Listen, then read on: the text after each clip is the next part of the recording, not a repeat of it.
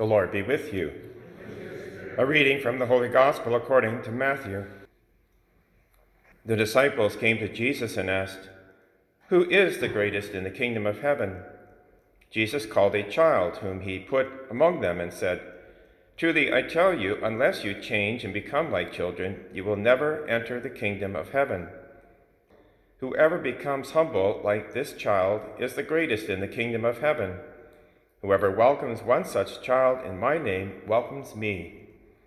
Take care that you do not despise one of these little ones, for I tell you, their angels continually see the face of my Father in heaven."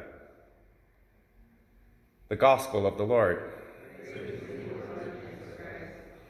Today we celebrate the memorial of the holy angels. Tradition tells us that each believer is assigned a guardian angel throughout their entire life who protects and guides and intercedes for us. The Gospel today confirms the double role of our guardian angels. That is, while guarding us, they never are absent from the vision of God. Jesus says, "Take care that you do not despise one of these little ones, for I tell you, their angels continually see the face of my Father in heaven." The question is, how grateful are we to our guardian angels? How often do we even remember that we have a guardian angel? A good example or one to follow would be Jesus himself, who during his earthly life had angels minister to him at crucial times. In his infancy, when Herod tried to kill Jesus, the angel came to Joseph in a dream and guided him to leave that territory and go into Egypt. The angels then served Jesus after he had been tempted in the desert in the early part of his ministry, and then were present when he was in the Garden of Gethsemane, facing his great trial and temptation. If Jesus relied on angels, how much more should we? Particularly when we're faced with our own trials and temptations, when we are in a spiritual battle, which all of us are, because the angels lead us out of harm's way. An example is seen in the first reading from the book of Exodus, when the Israelites were at a crucial time in their history. They had been captive in Egypt, but the Lord spoke to Moses and said, "I'm going to send an angel in front of you to guard you on the way and to bring you to the place where I have prepared. Be attentive to him. Listen to his voice. If you listen attentively to his voice and do all that I say, then I will be an enemy to your enemies and a foe to your foes.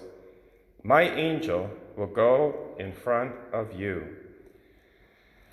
There are many other examples in the Bible of angels coming to our aid. In the book of Tobit, we know the archangel Raphael heard the prayers of Tobit, Tobiah, and Sarah, and then God sent this particular archangel to help Tobiah. He led Tobiah on a journey to retrieve some money that was being held in trust by a relative. It was a dangerous journey.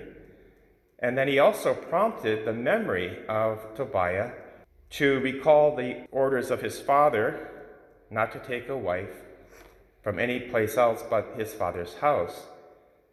And then Raphael guided Tobiah to meet Sarah and delivered Sarah from demonic oppression, and then they became married.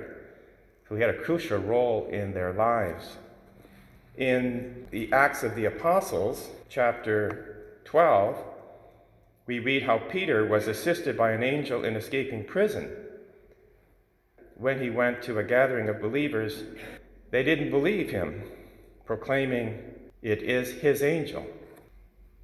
We have also the responsorial Psalm 91, "The angels of the Lord will guard you in all your ways.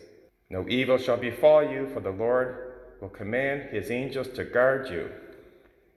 So we have many, many scriptural passages.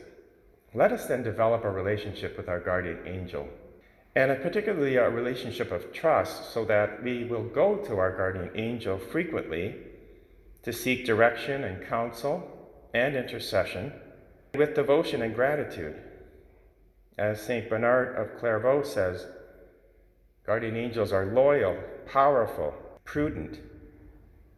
So we pray, holy angels, guard us.